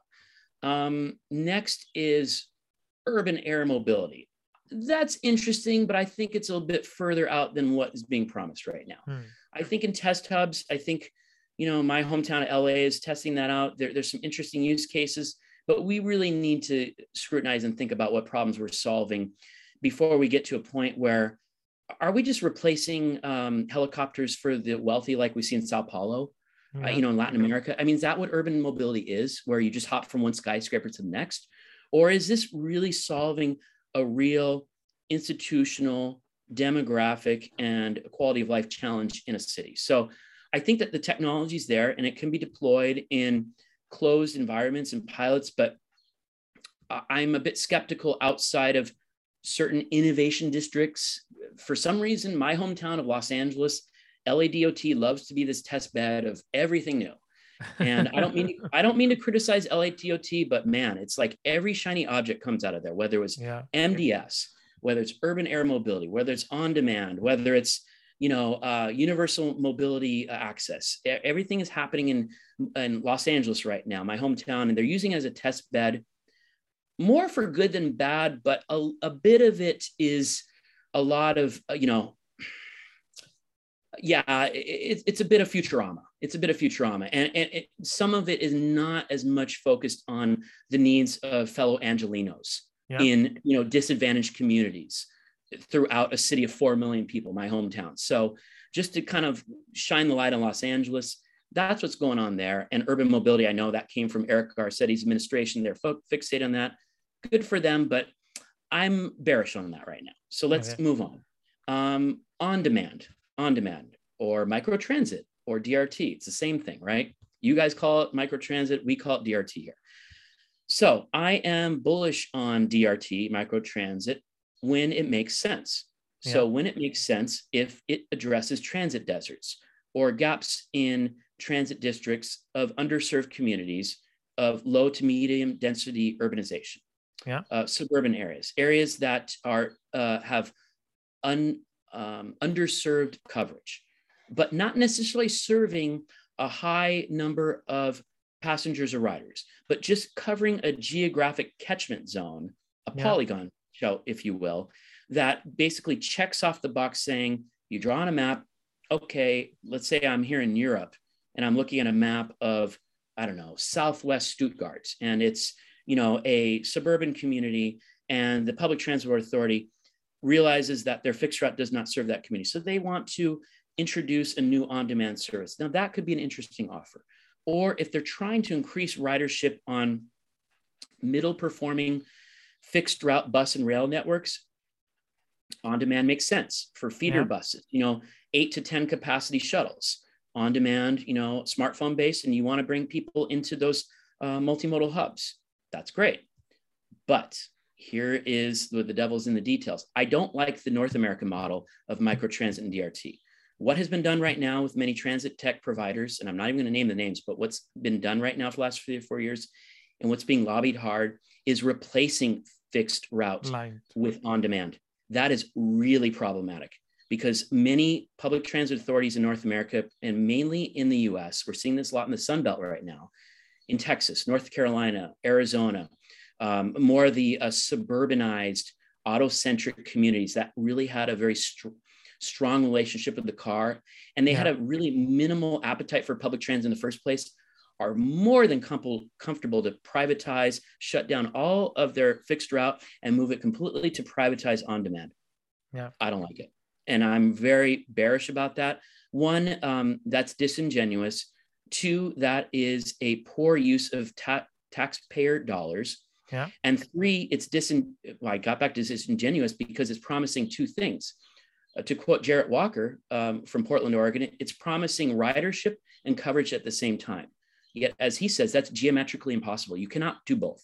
You can either deliver higher riders in a smaller geographic zone, or you can deliver fewer riders in a larger geographic zone on demand. But if you're basically pitching both, then you're hoodwinking the public sector, and you are going to be siphoning away public taxpayer dollars from operational budgets allocated on an annual basis of fixed route to on demand. But we can have the best of both worlds if we do it right, which is why I'm medium to level bearish about on demand, because what has been happening in North America is disingenuous, and we need to flip the script on that if that's going to succeed. Otherwise, we're going to have a bunch of cities with app-based on-demand services. Fixed route are going to be canceled everywhere, and you're going to be moving less passengers, and you're going to be wasting taxpayer dollars. So as we move on the spectrum, what did we talk about? Was it micromobility? What were the other ones? Micromobility, this e-scooters and all, which you already share. I'll save those for last, because I'm probably the most bullish about like micromobility and even public transit. But I would say as we move along, like robotics delivery, on-demand, deliveries, I think that there's definitely a growth market there. Yeah. I'm a bit less bullish on robotics delivery right now, because I think that there's some pushback from certain cities in the challenge for the right-of-way and the sidewalk space. And I think that there's some interesting robotics deliveries companies that are hitting some headwinds on that right now. And I think that's a problem. So they're going to have to resolve that and take a much more interesting approach for how they pursue cities and their offer in kind of closed loop testing environments. So that's yet to be seen. And that's kind of going the route of personal autonomous vehicles right now. I'm not convinced of that. Where I'm getting more bullish now is commercial autonomy. Now, commercial autonomy, like commercial truck, I would say tandem, I would say use cases where you have autonomous trucks traveling across 50, 100, 200 kilometers in really open ecosystems where they're able to train their models and deploy their solutions at scale. I think we're seeing very interesting trials in Netherlands, in Denmark, and even in North America. I think that's the path forward for autonomy, is that on a commercial scale. Robo-taxis are quite interesting in Asia.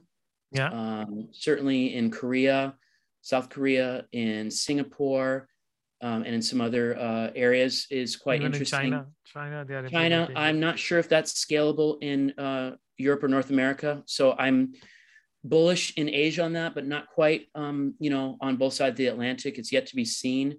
And I think the policy and the public sector value needs to be proven to whether robotaxis are going to serve a public good, or are they merely just an automation scheme. So we'll see how that plays out. Yeah, I agree with you. That's an important point you highlighted. Yeah, that gets down to the policy level and whether or not cities are going to allow it, or they just do not want to automate that. That's really all it is.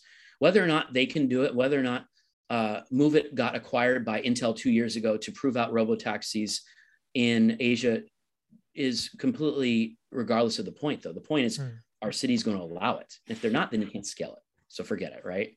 Yeah. So then we move on to, I'll wrap up here, micromobility and that type of offer and public transit. I think that has the most promise. And I think that given the upsurge of micromobility in the pandemic and it proving out its value as a last mile solution, it's proven that it fills in these gaps. Not for everyone. Not everyone's going to want to take a scooter. Not everyone's going to take a bike. But it's really proven to be this really interesting offer in the mobility mix that can be part of a menu of options that promote the 15-minute city, which I think is awesome. It's wonderful. Yeah. So let's promote that, and let's stimulate that, and let's encourage that.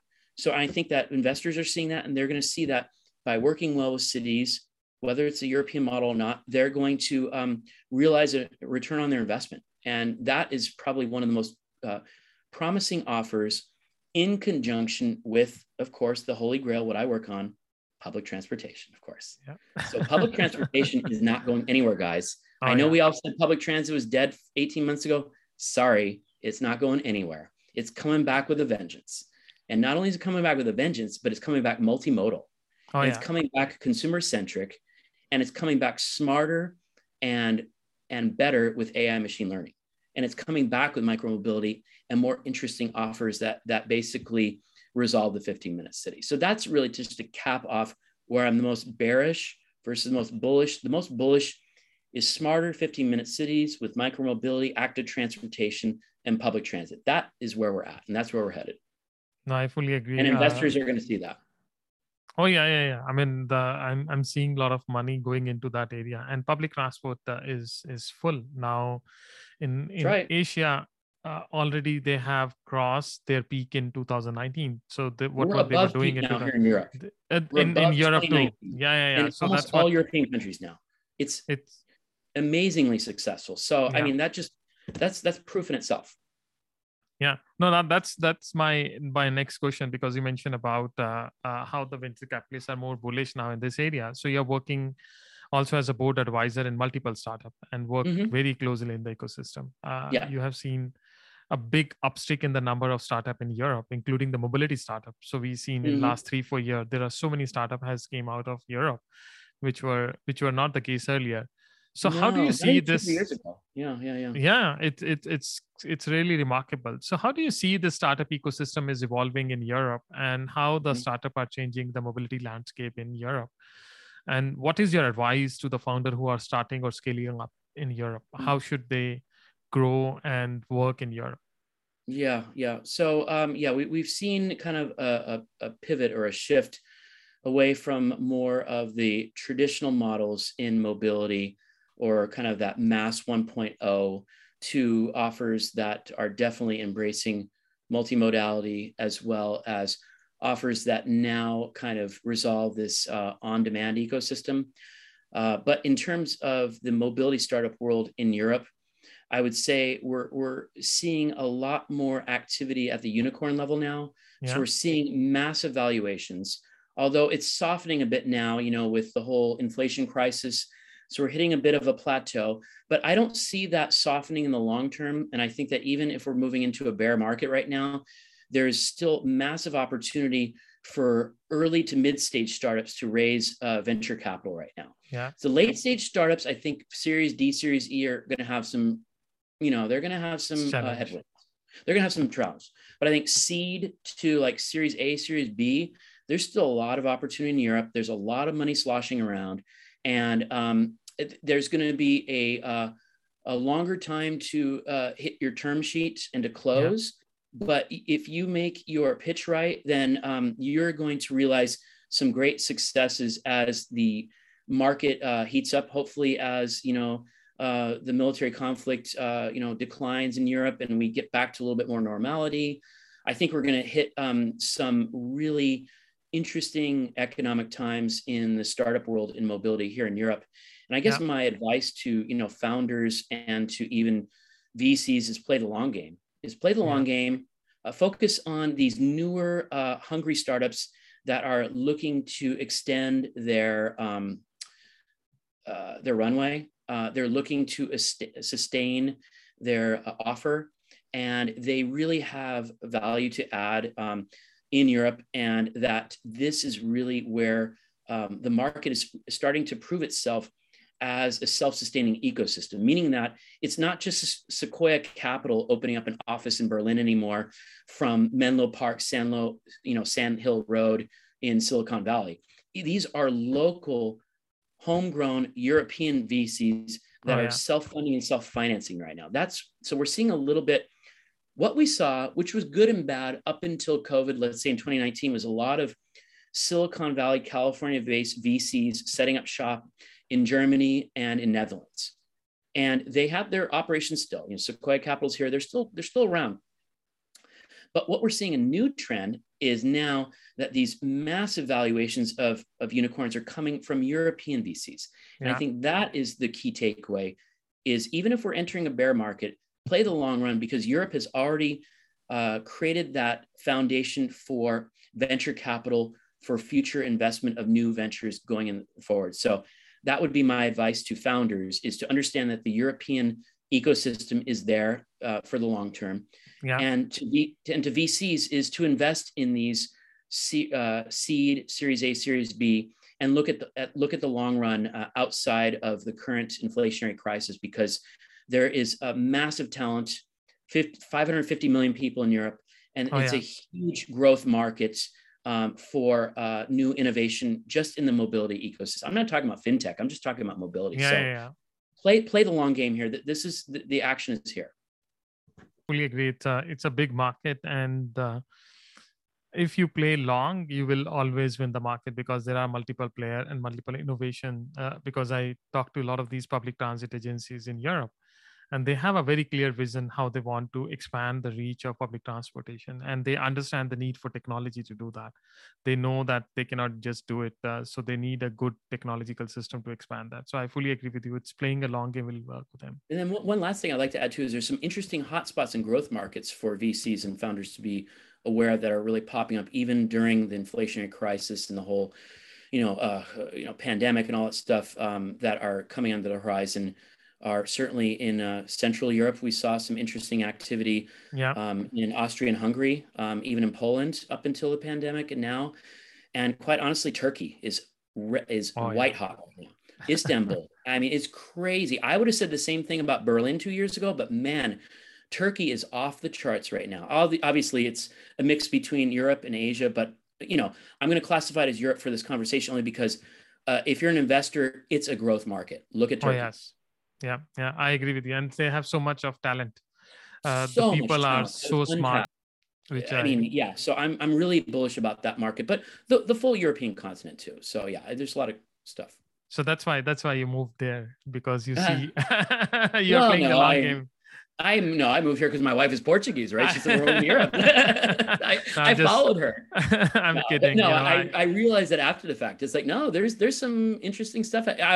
I was always led to be, America, US, North America. That's where the action is. No, there's some equal interesting activity happening now in the last 2 years here in Europe. That's my message to the audience. I would say everywhere. Even if you go to Africa, it's going crazy. Africa, what's happening in the innovation. Senegal, look at Nigeria, Kenya, South Africa, Kenya. Oh my, Africa's super hot right now. Latin America. I mean, God, it's just amazing. And I love it. I love all this activity south of the equator. I'm super happy to see that. I just think it's a great move for the world. Really good. No, that's great.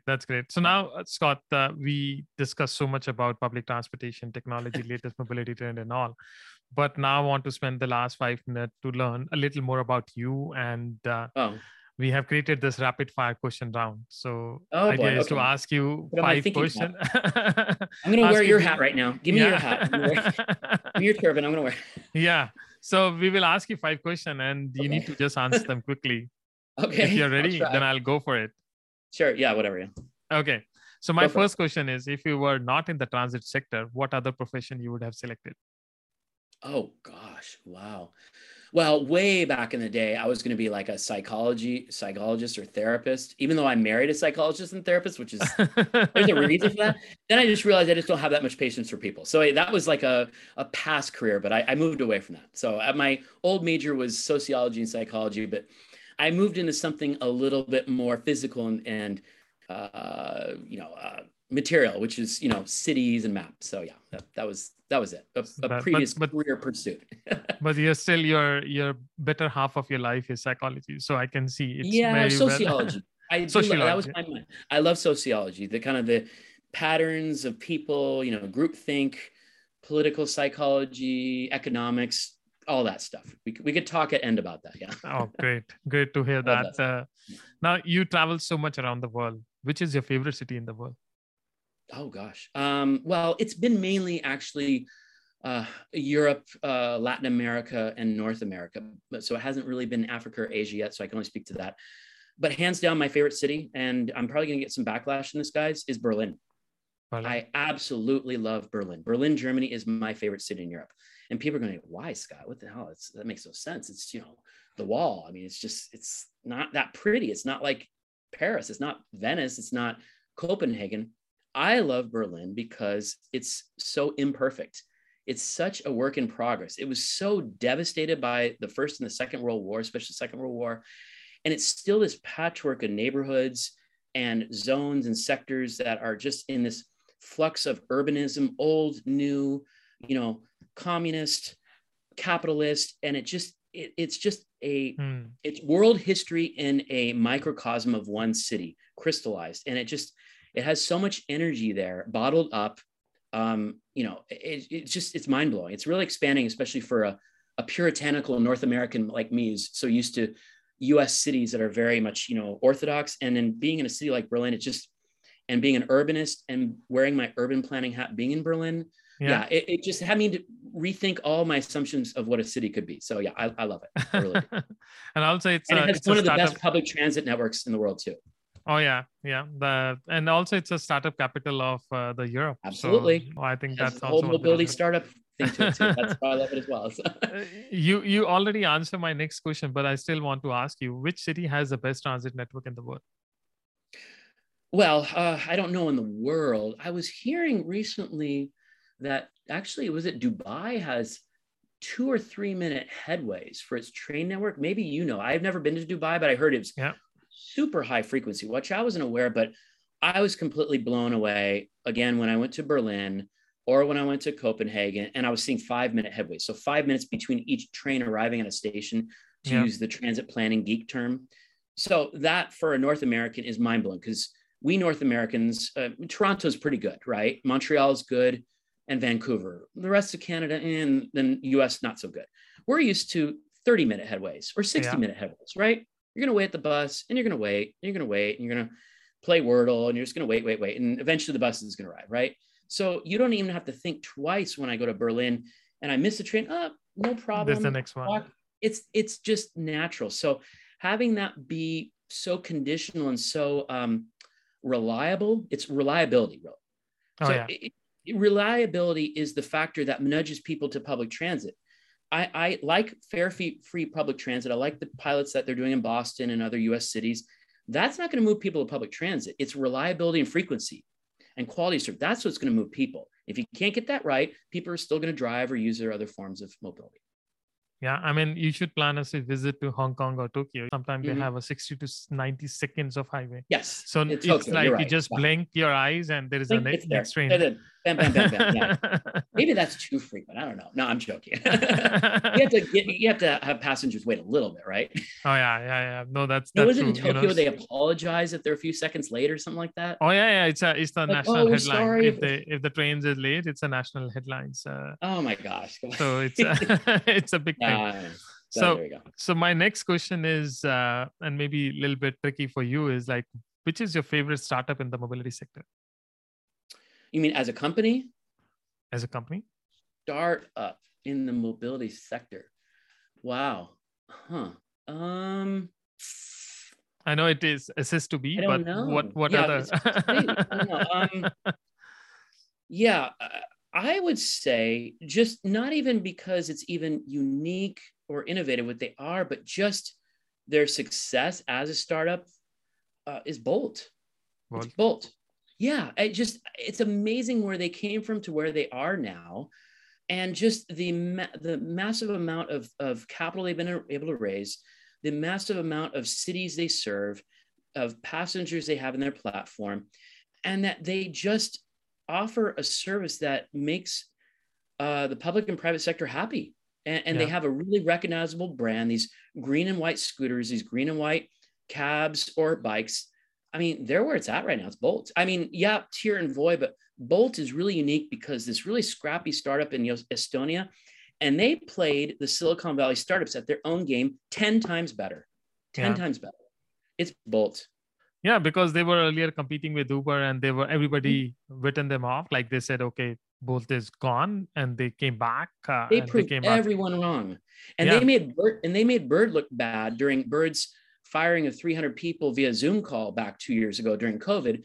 And actually, Bolt made like a public statement saying, we do not lay off any of our employees, COVID or no COVID. They made it a point that they value their employees. So by taking that qualitative approach, they hit all the right marks. So I have massive respect for them in that way. Oh, that's great. No, it's a good answer. I love that company too. I mean, I love all the mobility startup, but I think you're right. they came first one that came to mind. They are doing something. Other ones. Yeah. So my last question is, if you can change one thing in your life, what would it be? Oh gosh, what would it be? Oh man. Yeah.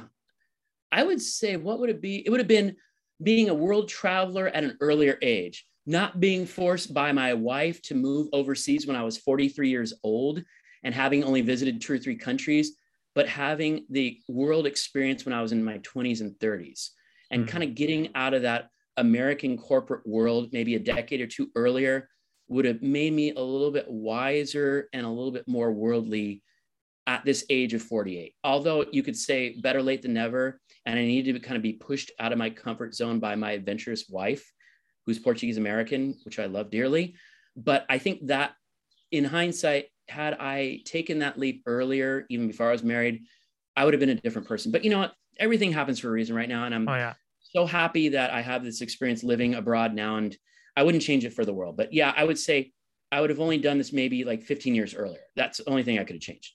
Yeah, but that's great. Still, like you said, better than now than never. So at least you're doing it, and you're. We couldn't wait till we were going to retire. We had to do it in our middle age, right?